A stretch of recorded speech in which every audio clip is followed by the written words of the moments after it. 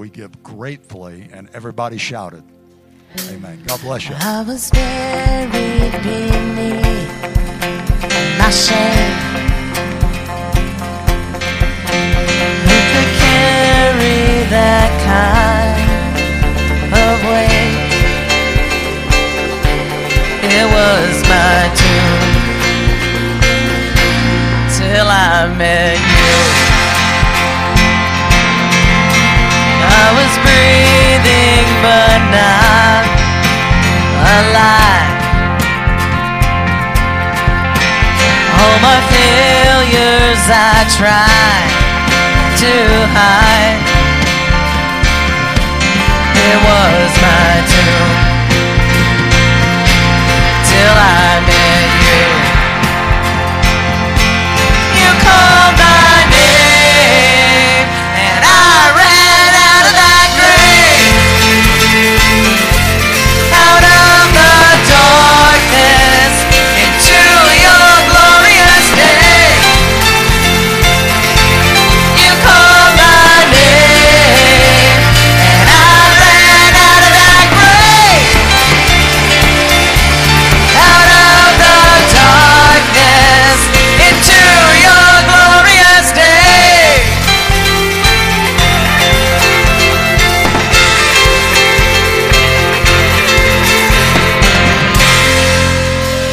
Oh, thank you, Jesus. Hallelujah. God is good, isn't he? Amen. It's good to be in the house of God this morning. I believe God's got a good word for you this morning, and we're going to have a good time in Jesus. If you have your Bibles, turn with me over to Isaiah, the book of Isaiah, chapter number 43. If you don't have your Bible, we'll have it on the screen here in just a moment. We'll get to that. This morning, I want to do something a little bit different. I want to talk a little bit about our future. How many know talking about our future is a good thing? You know, one of the things that you have to learn when you're driving is that you have to look down the road. If you are intent at looking at what's right in front of you, it doesn't work out real well. You have to look down the road a little bit, don't you? And you know what else I have found out about driving is, you know, there's a saying that says hindsight is 20/20, but when you're driving a car, looking in the rearview mirror ain't so good. You know, it's amazing, though, that a lot of people like living their life that way. They like living their life by looking in the rearview mirror. They want to live in the past. But what we really need to do is we need to look forward, don't we? We need to look to our future, what God is doing in our future. And so I want to take just a little bit of our time this morning and look to the future. And I want to ask you a rather direct question, if I can. Now, I'm not looking for a response. This is a rhetorical question. Does that mean, what is that? What you say? Well, what does that mean? That means I want you to think about it. I want you to think about your answer. Don't yell out your answer, okay? And so here's the deal. Are you prepared? When you think about your life, are you prepared this morning to allow the Spirit of God to change your status quo? Think about it. Are you truly ready for God to do something brand new in your life? Something unexpected. Something out of the ordinary. Are you ready for God to take you down a road that you've never traveled before? Now, before you really answer that, you got to think about it, because let me tell you something. When God takes you on roads, He doesn't take the freeway. God likes to take the back roads, amen?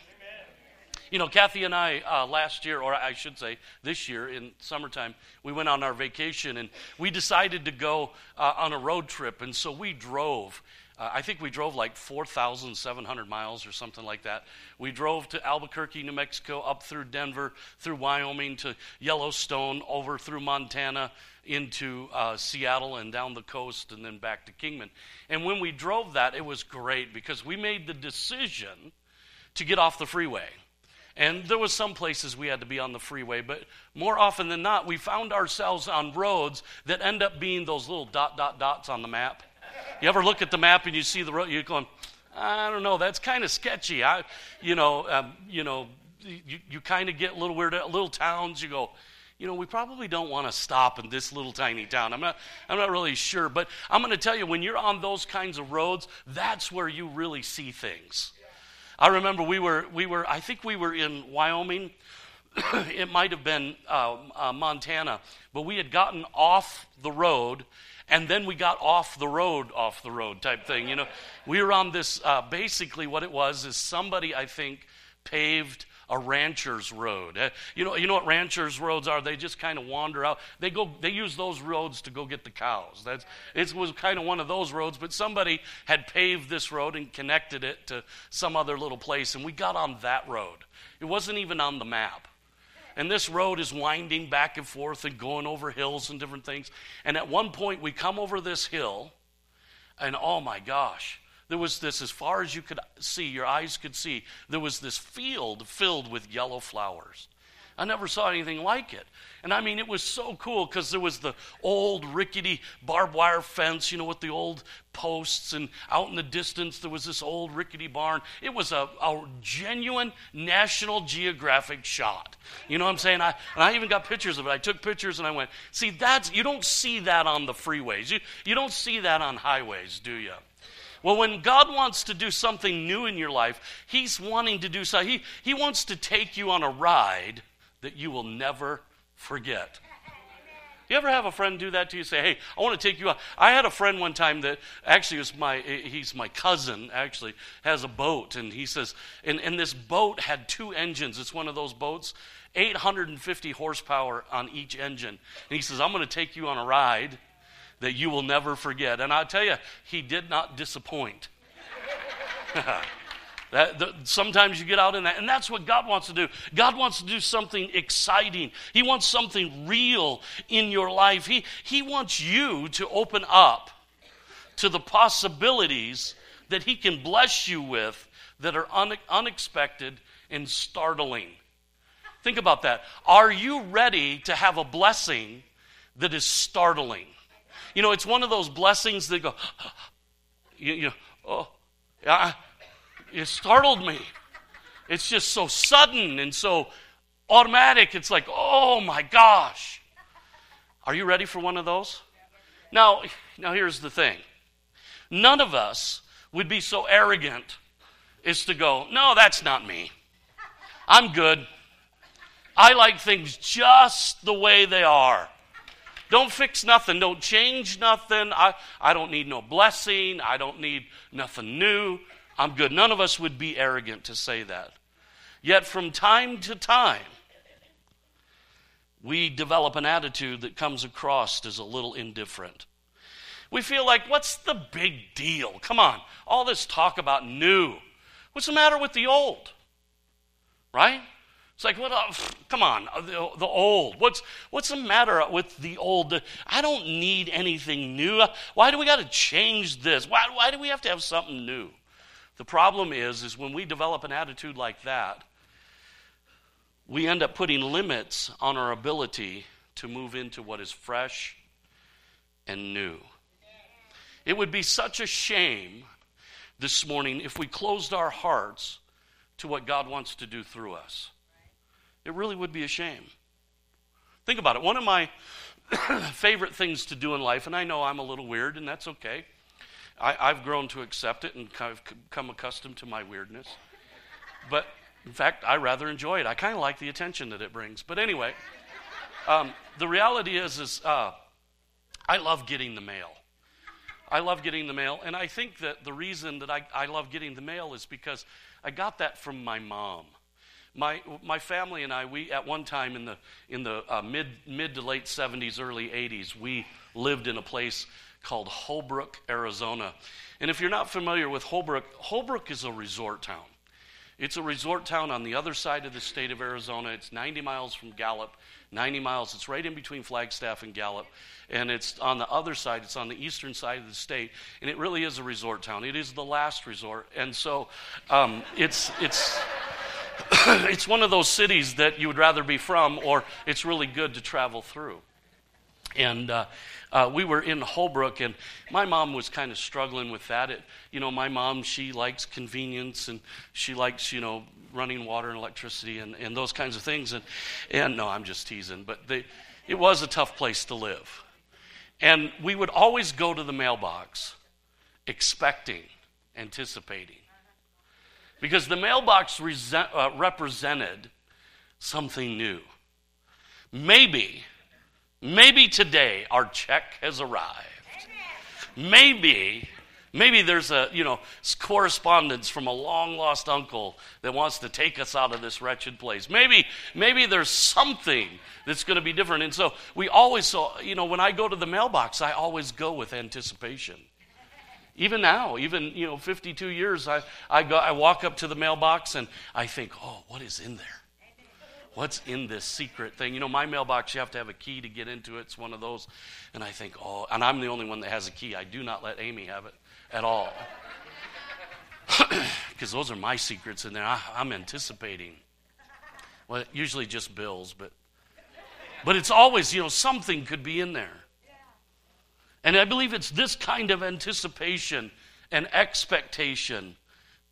It's that kind of thing that can bring about real change. Change that's healthy and vital and living. See, our Father in heaven loves the new. The kingdom of God is new and always renewing. Nothing gets old in heaven. Nothing is stale. Nothing is rotten. It's always fresh. It's vital. It's vibrant. And it's alive. There are no warehouses in heaven that are loaded up with stale manna. There's just not. Everything in heaven is brimming with abundance and newness. Can you say amen? In Revelation chapter 21, verse 5, the Bible says, "Then he who sat on the throne said, 'Behold, I make all things new.' And he said to me, 'Write, for these are true and faithful.'" Write these words, for they are true and faithful. Are you hearing that? How many have ever eaten stale bread? Have you eaten stale? Raise your hand. Okay, a few of us have eaten stale bread. It's the kind of bread when you're maybe it's late at night and you're thinking, what would be really good right now is a peanut butter and jelly sandwich. And you're thinking, wow, that would hit the spot. That would fill me up a little bit, but give me a little bit of a sweet tooth. That would just do it. And so you go to the pantry, the cupboard, wherever you store your bread, and there it is, the loaf of bread that is not. It's like about, it's probably about 7/8 gone. All that is left is the heel, another slice of bread, and something wadded up that used to be bread in there. And somebody forgot to put the twist tie back on, so they just took the package and just wrapped it up and threw it in, and there it is. And then you reach in, you think, oh, thank God there's at least something. And you reach in there, and it already feels like toast. It's like, what's up with this? Nobody likes stale bread. But have you ever eaten bread that's fresh out of the oven? Oh, yeah, there ain't nothing like it, is there? When I was a kid growing up in Michigan, my dad and his brothers and my grandfather, they were bakers, and they owned several bakeries, and they baked all the bread for various stores and restaurants in Saginaw, Michigan, and they would literally bake thousands of loaves of bread a week. And I remember I used to help them, and at one time I worked for my dad, and he taught me how to do all that. And I remember one of the things we loved is when the bread would come out of the oven. The bread would come out of the oven. We'd cut the ends off it and reach inside and pull out the heart of the bread and just eat that. Oh, there is nothing like fresh bread like that. And let me tell you, as long as we're on the subject, there ain't nothing like fresh donuts. You don't get a body like this without having that experience. I'm telling you, but donuts that have just come out of the fryer, you pull them out, they're glistening and they're warm, and you dunk them. The heat from the donut is so warm that it melts the chocolate, and you put it, and you have a large glass of ice milk, and ice cold milk, and you're sitting there, and you're alone in the store. I'm actually reliving in a moment. I'm reliving this moment. I'm sitting alone in the store. I've just baked everything. I work from 11 o'clock at night and 6 in the morning, and I just got the donut, and it melts in my mouth. Have you ever eaten stale donuts? I mean, everybody goes, yeah, just get day-old donuts. You can throw them in the microwave. Let me tell you something. You know what day-old donuts taste like that you put in the microwave? They taste like day-old donuts out of the microwave. Amen. But there's something about fresh, something about new, brand new, and you dig into that and you go, man, I could eat another. And let me tell you, you can eat a baker's dozen in about 5 minutes and not even know it, and not even feel full. It's melting in your mouth. See, we can't afford the mindset of complacency and apathy. We must not settle for the good old days. Can you say amen? We must look forward to the new thing that God is about to do. See, God wants to do a new thing in us as individuals and as a church. He wants to take us to places that we've never been before. He wants to have us do things that we've never done before. God has more for us. It's bigger, deeper, newer. It's more. God is a God of more. He's a God of more than enough. The Bible says He calls Himself El Shaddai. The literal translation is the God of mountain. It's more than, He's the God who is sufficient. He's the God who is more than enough. Listen to the Word of God. He says, I want to do exceedingly abundantly above all that you can think or ask. Now, I don't know about you, but I got a pretty strong imagination.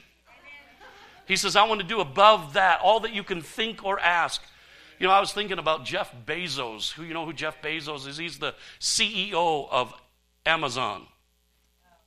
And he just became the richest man in the world. He just passed Bill Gates. And he has $100.5 billion. I was thinking the other day, I had some free time, and so I thought I'd sit down and just ponder a little bit.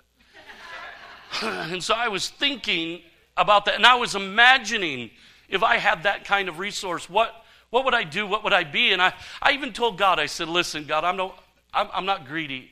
Take the 100 off. Just give me the 0.5. 0.5. Now, a lot of people go, oh, you don't want the 0.5. Well, 0.5 in His world is 500 million. And I give me 0.1. I'm not even greedy. It's okay. But I want to tell you something. See, my imagination cannot compete with God's reality. Are you catching that? God says, I can do exceedingly abundantly above all that you think or ask. But the problem is, if I'm in this mode of like, I'll take it or leave it, whatever, I undermine my future. I undermine what God wants to do. Now listen to me, I'm not just talking about money, because there are things that are greater than money. Many, many, many things that God wants to do. Satisfaction and fullness of life and grace and mercy and goodness and power and glory that God wants to pour out upon our lives. More that we can think or ask. It doesn't matter even what state of mind you're in or where you are in life. God says, I want to make it new. Listen, this kind of message is not just about this time of year. This is about every day. God, that's why He says, every morning my mercies are brand new. You know why? Because usually we use up all the mercy He has the day before. You got to make a whole new batch while we're asleep. So my kids, man, they need a lot of mercy. But the point is, it's new every day. Look at our text, Isaiah 43. Starting in verse 18, it says, do not remember the former things, nor consider the things of old. Behold, I will do a new thing. Now it shall spring forth. Shall you not know it? I will even make a road in the wilderness and rivers in the desert. Now, this is a powerful portion of Scripture, and I want to give you just a little bit of background so you can better understand what God's saying, because God, He's talking to the children of Israel, and they are, at this point in their history, in a very intensely difficult time. There was threat of invasion all around them from foreign powers that could overrun them. The people of Israel were guilty of drifting away from God. And right in the middle of all of that, God speaks to his people and says, I am going to do a new thing. I'm going to do something brand new for you. Now, there's no doubt this morning that our circumstances are far better than these people had. Yet, in spite of their desperation, God came on the scene and says, I want to make it all brand new. That should excite us this morning. It should encourage us and energize us and thrill us, because in our lives, God can do the impossible. He can do whatever is necessary. He can move into whatever meager existence that we may have, and he can make it wonderfully new. Listen to what God speaks. I want you to see this. Listen to what God speaks to prepare them for this extravagantly new thing in their life. In verse 15 and 17, he says, I am the Lord, your Holy One, the Creator of Israel, your King. Thus says the Lord, who makes a way in the sea and a path through the mighty waters, who brings forth the chariot and horse, the army and power. They shall lay down together, they shall not rise. They are extinguished, they are quenched like a wick. You know, this verse of Scripture is God. He's preparing these people for a new thing. He's saying, get ready, something new. And he begins, the interesting thing to me is, he begins this process by reminding them of what he has already done. How many know that our God is a creator? He is the source of all of our being. He is our king. He is a proven, benevolent ruler, bigger than any of our circumstances. And he is a complete deliverer, making a way where there is absolutely no way. And he is a conqueror of all that comes against us and him. But yet God shows us this, and it's interesting, because God's right about going to do a new thing, isn't he? He's just about, even what he's referencing here, because what he's referencing is he's referencing the Red Sea, the parting of the Red Sea. And for the children of Israel at that time, God was about to do a new thing. They had been in slavery for 430 years. There was all this slavery and horrible thing, and there was all these things coming against them. How many know that's just like the devil, isn't it? Just about the time God's going to do a new thing, the devil raises his ugly head. But God says, look it, I want you to pay attention to this. He says, I know that there's hard times right now. He says, but just wait and see. This is going to be really good. Then he tells them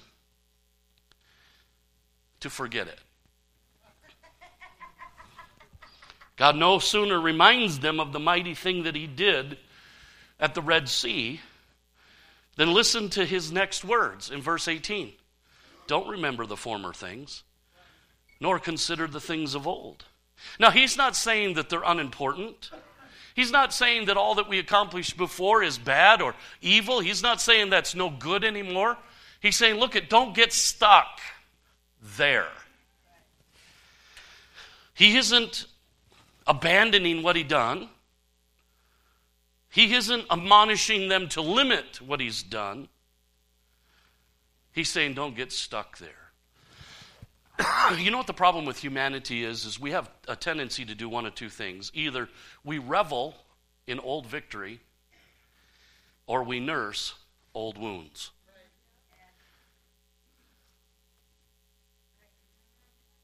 We're either living in old victories. Do you remember? Man, do you remember Those days were so good. Wow. I was telling somebody the other day, I was sharing with them a little bit about what happened to us in Needles.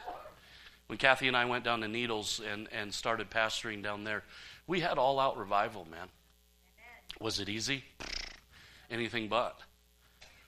But we had a time where, I was sharing with this friend of mine, I told him, I said, we had a time where we were going to have this play. It was called Blood Brother. And this play was coming up from Yuma. And I had the schoolyard all picked out, and I had permission and everything. I had done all my due diligence.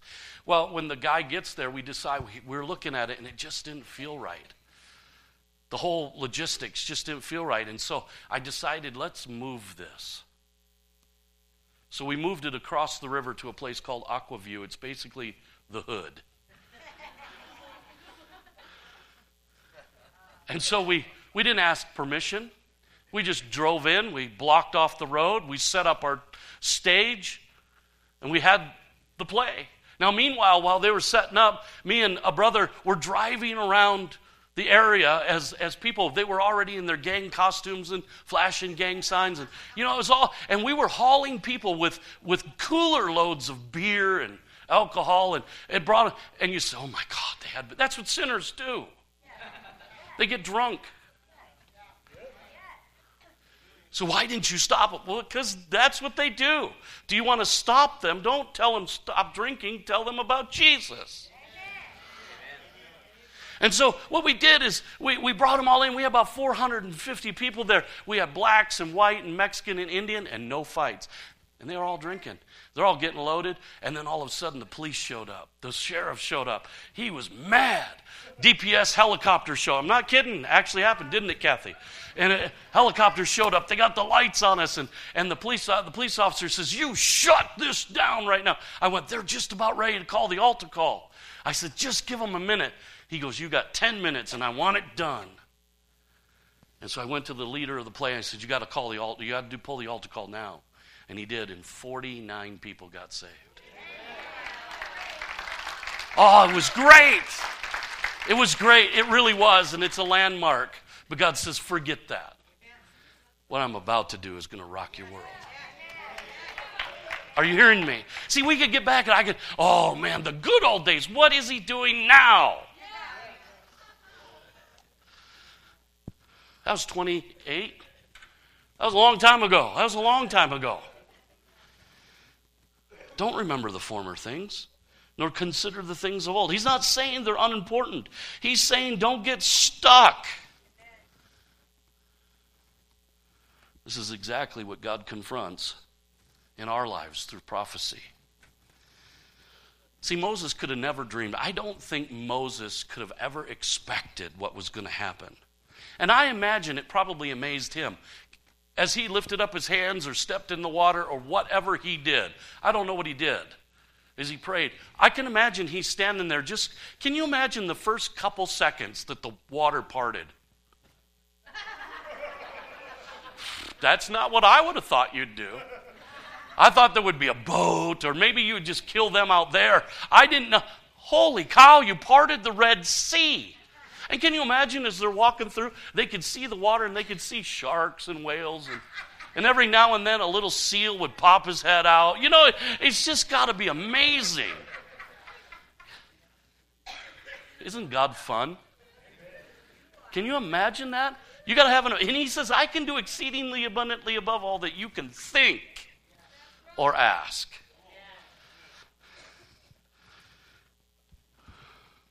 Parting the Red Sea was off the charts. But God did not want them to get stuck there. So he says, listen to the New Living Translation of this verse.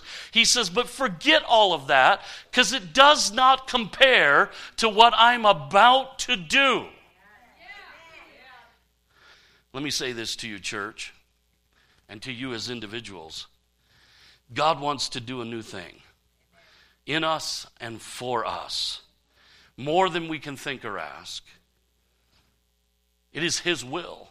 Maybe last year was a great year. Maybe 2017 for you was just an awesome year. 2018 can be even better. Because God wants to do a new thing. Amen. Maybe last year was filled with overwhelming situations. Maybe it was difficult and disappointment. God says, I'm going to make a way that's going to blow your mind.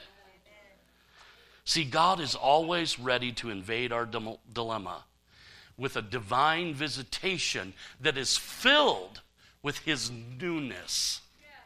It's filled with His freshness and His life and His vitality. The problem is, we tend to get stuck. We get stuck in the past, whether good or bad. Remember, church, that was then, this is now. Now, in our text, there's more here than meets the eye, and we need to pay attention to this, because in verse 19, this verse begins with the word behold. You say, well, why is that important? Because this word is a very aggressive word that's demanding attention. He's saying, I want you to pay attention, look, see, behold. Too often, we miss what God is up to because we just don't see it clearly enough. And so therefore, we tend to dismiss it. Or worse yet, because we can't see it clearly, we refuse to reach out for it. Think about this with me for a moment. You know what the problem with the future is? It's unwritten. And we don't exactly know what's out there. But we do know what is here, and we know what is back there. So the tendency is for us to hang on. To hang on to our past, to hang on to this moment, and hang on. And we look towards the future and we go, I know, because any of us know that God wants us to go in the future. And so God says, I want you to reach for that. Reach for what I have. Reach for more. I have more for you. I have more revelation. I have more provision. I have more of me. I have more healing, more grace, more abundance. I have more. Reach for it. I want to do something new. But what it requires in the kingdom is to let go of the past. So as we're reaching, we're hanging on, and we're reaching, but we can't quite get it because we're still hanging on to the past. It's only when we finally let go that we grab a hold of the future. The problem is we buy in, amen, that's good. The problem is we buy into the lie that that's not going to be as good as that, or that somehow we're getting set up. Or we buy into the lie that we just don't understand it, or, you know what, he's not going to do nothing anyway. And so most Christians live right here, somewhere between past victory and future blessing, which is called no man's land. It's called nowhere. It's called the land in between. See, that's where the children of Israel were for 40 years. They wandered in no man's land between slavery and the promise because they couldn't quite believe the promise was that good. Because with the promise, they saw some obstacles. You know what the amazing thing is, and you kind of got to go with me because I believe God's speaking to somebody right now. The amazing thing about the obstacles for the children of Israel were this, is they had giants in the land. There was fortified cities. And when the spies came back, the problem wasn't the giants, the problem was their perception, not of the giants, but of themselves. Because the words they said is, we look like grasshoppers in our own eyes. In other words, their viewpoint wasn't even on the problem. Their viewpoint was on them. They looked less than. They didn't believe they could do it. But do you know that God had set up a plan? If you research it out, God had set up a vast army of hornets. Hey, I don't care how big you are. You get a bee in your bonnet, you're going down. and you get 40 bees in your bonnet, you're really going down. God has a way. But what we have to do is be willing to embrace that future. We have to be willing to see it. There's also another word that we have to see in this verse 19. He says, behold, I'm going to do a new thing. Now it shall spring forth. So I want you to pay attention. He says, pay attention to this because it shall spring. Now that word spring in the Hebrew literally means to sprout. And that indicates something to us that we need to pay attention to. Because what he's actually saying is now it's sprouting. Jesus talks about the kingdom, and he talks about how this is manifested in the kingdom in Mark chapter 4, verse 26 through 28. He says, he said the kingdom of God is as if a man should scatter seed on the ground and should sleep by night and rise by day, and the seed should sprout and grow. That's that word spring. He himself does not know how, for the earth yields crop by itself, first the blade, then the head, and after the full grain in the head. In other words, you often do not see the beginning of God's moving. He says, behold, look, understand, I'm doing a new thing, and it has already begun to sprout. In other words, it's beginning to grow underground, and there is a process that is involved in this miracle. He says, one sows, another waters, another harvests, but God gives the increase. But what happens is when we don't see things happening the way we think of them or the way they should, we tend to undermine and dig up the sprout. Do you know what's so powerful about a sprout? Is a sprout has the power to work its way through concrete if necessary. He said, how do you know that? This spring, you come to the church with me when we're doing weed killing in the parking lot. They find a way through. They push their way through. And so will God's new thing if you don't dig it up. Jack Hayford made this statement. He said, your world is one in which God wants to do a new thing. But he wants you to recognize it's a new thing in you and a new thing for you. It's not novelty or sensation, but it is rich, and it's his working that will crack through any obstacle that would hinder the fulfillment of his glorious purpose in you. Listen, verse 19, behold, I will do a new thing. Now it shall spring forth, and you shall know it. See, there is something so gracious and so mighty about God telling us he wants to do a new thing. He's saying to us, embrace this sprout. I'm doing a new thing, he says. I'm going to push through those things that you think are insurmountable. I'm going to push through those things that seem to have no way. I'm going to make a way. I will cause a road in the wilderness and rivers to flow in the desert. So I want to take this a little bit deeper just for a few minutes. I'm almost done. In Matthew chapter 9, verse 17, Jesus deals with this by saying this. He says, no one puts new wine into old wineskins. The old wineskins would burst from the pressure, spilling the wine and ruining the skins. New wine must be stored in new wineskins. That way both the wine and the wineskin are preserved. Now, I can tell you that this portion of Scripture has always thrown me for a loop for years. And it's kind of like God, because it seems to be an answer, or it seems to be a statement that's coming out of the middle of nowhere. If you read the context of this, there doesn't seem to be a whole lot of rhyme or reason to it. But what he's talking about here is he's talking about new possibilities. See, when Jesus walked the face of the earth, one of the things that he encountered the most was a thing called religious traditionalism. And that religious traditionalism came from a group of people known as the Pharisees. And the Pharisees were a group of people that had their rise in what was called the silent years, the years between the Old Testament and New Testament when there was no open revelation.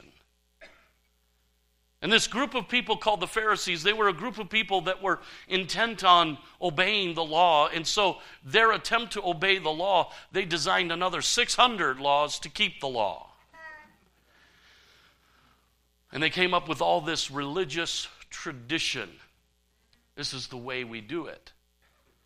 We don't violate that. We don't change that. We don't do anything different. We always do it this way. Well, Jesus comes on the scene, and through this statement, he says this. He goes, you know what? That may have served you well then, but it will not take you where I want the people to go.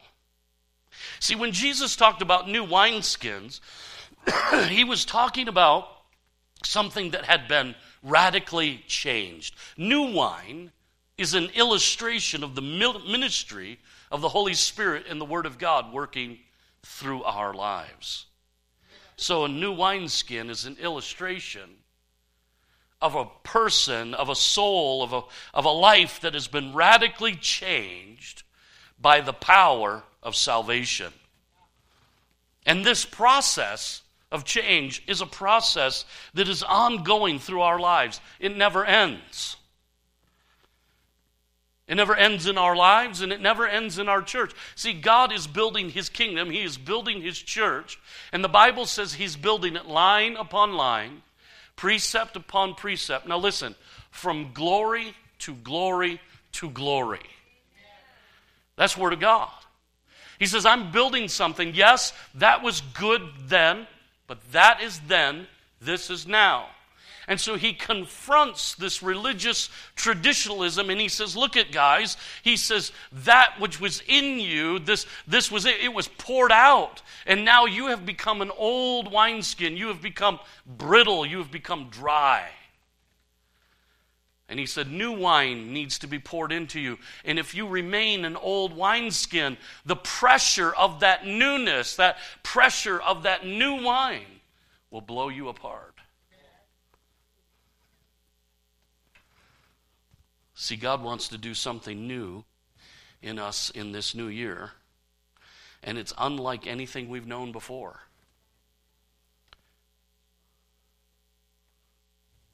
And we need to make a decision. Am I going to be just stuck in the past? Am I going to be stuck in the old ways, religious traditionalism? Or am I going to look for the new and the fresh? Now listen, when you preach a sermon like this, people can sometimes get a little hinky. They go, oh, what are you saying? What? We're not changing the message. The message never changes. Jesus Christ and Him crucified is absolute. It does not change. His word does not change. But how you present it does. Sometimes how you do church does. What? Hold on now there, preacher. Man, you moved the chairs. That's enough.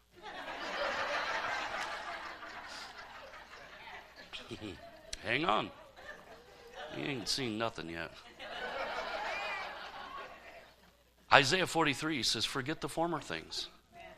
Don't dwell in the past. He goes, I'm doing a new thing. If you're going to be ready for God's new thing, then you got to stop hanging on to what you've always done. That's the definition of insanity. Doing the same thing over and over and over again and expecting a different result. How about that guy that goes to the doctor and says, hey, doc, my forehead hurts. Says, how come? He goes, well, I keep banging against the wall. Well, stop that. Stop it. Don't do that. Well, I'm hoping one day it'll feel good. It will never feel good. Stop that. Sometimes what we got to do is we got to let go a little bit so that we can receive. Are you hearing me? Jesus goes on in the verse before this in Matthew 9:16. He says, no one sews a patch of unshrunk clothes to an old garment, for the patch will pull away from the garment, making the tear worse. I had an experience the other day. I'm convinced that Kathy is shrinking my clothes. So I told her I'm taking over all the laundry duties because I'm done with her shrinking my clothes. I know. She does that from time to time. She shrinks them, and then, I don't know. She never makes them bigger. I'm not sure why that is, but over the years, since we've been married, it's been just a steady progress of shrinking my clothes. But anyway, I put on a pair of jeans the other day, and I put these jeans on, and I dropped something, and I go to bend over to pick them up, and boy, I'll tell you what, there was an explosion. Rip! It was kind of like the Hulk, but in a really unpleasant way. It just, and I thought to myself, you know what? That's okay. It probably ripped on the seam. You know what I'm saying? So I took my pants off and I threw them on the bed, and I mean, the back end is it's like a lion clawed me. It just ripped apart. And I looked at her and I said, there's probably no patching that, is there? Nope. Can you imagine, though? No, those are my favorite jeans. We're patching them, baby. Come in and I got all these patches all over me. It's like, hey, Pastor, it's time for a new pair of jeans. See, the problem is we like to patch up the old, believing that somehow we've made it new. When in reality, it's just the same old jeans with patches on it. And Jesus says the danger of that is even the patches will tear away and making the tear that you have worse. Are you catching this morning? See, most churches represent to the world the same relation to God that billboards do to Coca-Cola. He said, what do you mean by that? Most churches promote thirst, but they do nothing to quench it.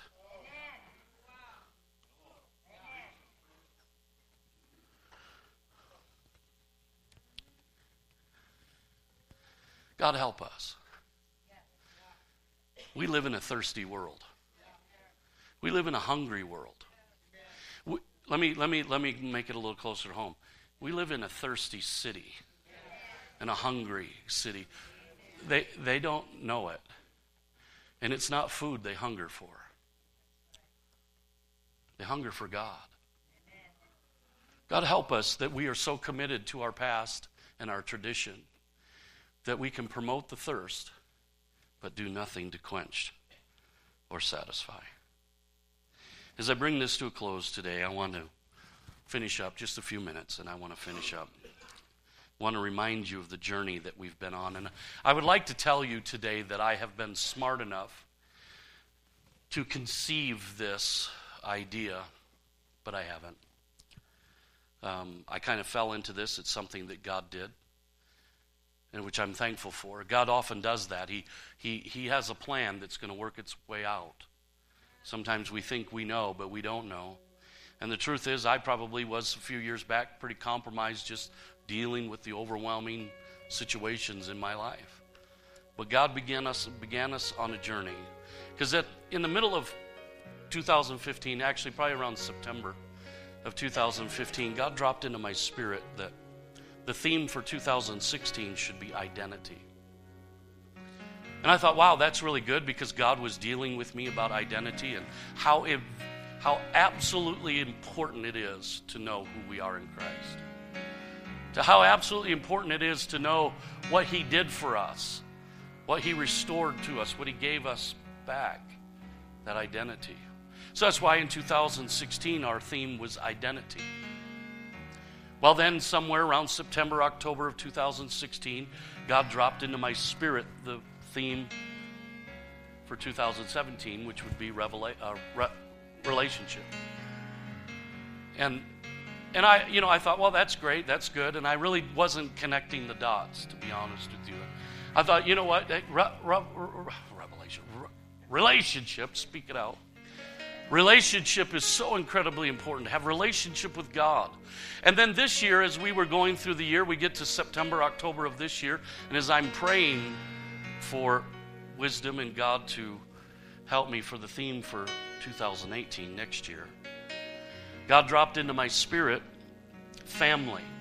And at first it was like, okay, that makes sense. Family is an extension of relationship. all of that, and that's all good and well and it's quaint. But then one day, as I was really meditating on it, and actually I was talking with somebody on the platform, I was sharing with somebody, and it was like I had this moment where God connected the dots. Because it's when we discover who we really are, our identity in Christ, that sets the platform and the vehicle for us to move into deeper and deeper and deeper relationship with Him, so that we can be the family that He always wanted us to be from all the way back in the beginning. And so God has had us on this place, this thing, and I begin to realize that even the other things that we talked about in our vision and our mission, things like reaching the lost, restoring the broken, and releasing into destiny, those things happen best or are done best in the context of family. See, because when you have a family member that's lost, you'll move heaven and earth to find them. When you have a family member that's broken, you'll do anything to see them healed. You want your family to move on and to be released into the goodness that God has for them. And then I was thinking about when we talked about the one who desperately needs a Savior, a healer, a deliverer, who is still lost, still in sin, still broken. When they come into a family, it is then that they can receive grace, find hope, and experience transformation. Grace, hope, and transformation happens best in the context of family and community. See, as the body of Christ, as the church of Jesus Christ, as the people of God, we are God's family. It hit me the other day. I think I was talking with Jeff Adams, and I was sharing with him the scripture that's been bouncing around on my heart for several years. And it's John chapter 1, verses 12 and 13. It says, "But as many as received Him, to them He gave the right to become the children of God, to those that believe in His name, who were born not of blood, nor the will of flesh, nor the will of man, but of God." And all of a sudden I begin to understand that right there in those two verses, God's saying it was my will to identify you as my children so that we could be a family. And it hit me and I went, God, that's not by my plan or some random event. God, you wanted that. That's what you did. That's amazing to me. So in light of that, this year, we're going to make a few changes so that we can accomplish our goals of being a family. So starting in January of this year, the first weekend in January, we're going to be merging our Saturday service into our 8:30 and 10:30 services. And you said, well, why are you doing that? Well, we're doing that so that we can be a family, because we're going to focus on fellowship. We're going to focus on connecting. The problem is when you get spread out, it's hard to connect. And so when you come a little closer together, now we can't do it all in one service, but we can do it in two, and we come together and we're going to focus on building. You know, we do donuts and coffee before every service, and we're going to focus on that. Not because we want donuts and coffee, but because we want to connect with one another. And so we're going to have children's church and nursery and all the things that we do in 8:30, which we don't do now. We'll have those in 8:30 and in 10:30 services. But we want to come together so that when those two services cross, we cross, the family is crossing. And we have fellowship with one another. Our goal is to bring us closer so that we can be that family. We're going to focus on that fellowship. We're going to focus on building life groups, cell groups, small groups. We're going to develop a young adult group. And we're going to develop family-style ministry, and we'll be telling you more about that as time comes.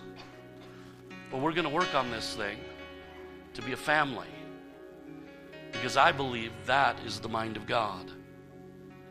You know, the kingdom of God this morning, it's a family. In Matthew chapter 6, verses 9 and 10, Jesus is asked, they came to him and the disciples said, would you teach us to pray? And Jesus said, sure. Now listen to what he says. He says, in this manner, therefore, pray. Our Father, who art in heaven, hallowed be your name. Your kingdom come, your will be done on earth as it is in heaven. Notice that he didn't say, Almighty, sovereign God. He didn't say, come before God and say, you know what, you are the glorious, wondrous one. He didn't come, and he didn't even say, use my name. See, when Jason, my son, when he comes to me, he doesn't go, hey, John, what's up? It'd be a little weird, wouldn't it? He comes, he says, hey, Dad. He doesn't even say, hey, Father, because we have a closer relationship. We're not that formal. He says, hey, Dad. Sometimes when he's in a good mood, he'll go, hey, Papa. Sometimes he's a little weird.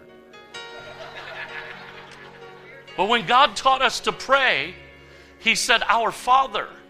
When we're addressing him, we're addressing the Father. Why? Because we're a family. We're a family.